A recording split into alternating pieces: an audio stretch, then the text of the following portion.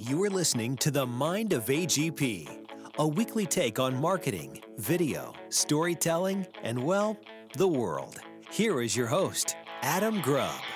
Welcome in to The Mind of AGP. I'm your host, Adam Grubb, and the show this week brought to you by Adam Grubb Productions. Your story told differently. Visit tolddifferently.com to change your video marketing forever. Let's talk about story. Let's get right into it. Let's not waste time here, people. Every week we talk about big brands and video and marketing and how they connect emotionally to an audience and how their videos move people to action. There is nothing that moves people to an emotion and a connection more clearly than music.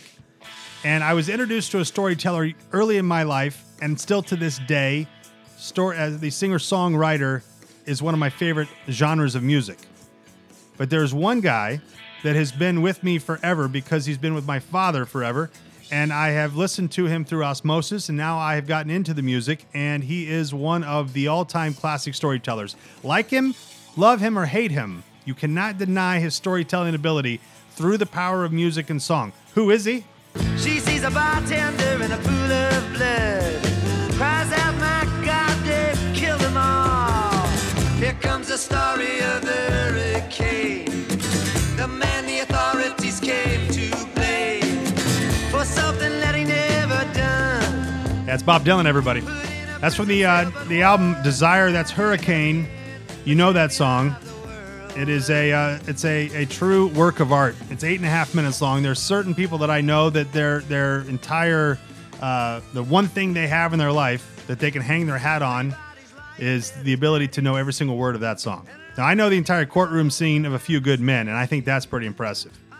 But to know that entire song, Hurricane, and to sing it at 8.5 minutes is something pretty special. Bob Dylan is a master storyteller through the power of music. There's no doubt about it. Now, his voice has changed, yes. His behavior on stage and his antics are weird. But he's a never-ending tour. He's been touring for some 40 years, 50 years. I don't even know how long. He's in his 70s. He still sells out. People still go to see him. Even if they can't understand him, they don't care. They know the stories. And they've grown up with his music. And I remember, just like listening to Bob Dylan, also listening to Simon and Garfunkel, listening to Harry Chapin, listening to people that tell stories through song.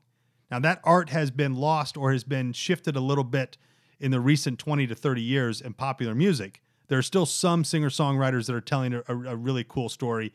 But back then, in the 60s and 70s, it was a pretty linear story. Like, you could follow it. Today, there's a lot of differences in the music and how the storytellers are telling their stories, or the singers are telling their stories. But nonetheless, there's still a power of story in music. And to become a master storyteller through music is one thing. To become a master storyteller on stage is another thing. Billy Crystal, incredible. If you've ever watched him or listened to him tell a story, he's mesmerizing. Now, I'm not a huge Billy Crystal fan. Princess Bride, of course, he's fantastic. But outside of that, I don't know. My Giant, come on, give me a break. Throw Mama from the Train? No, thank you.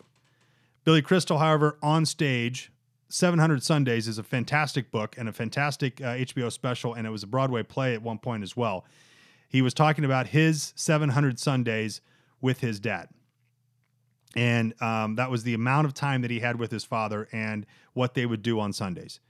And it's just incredible.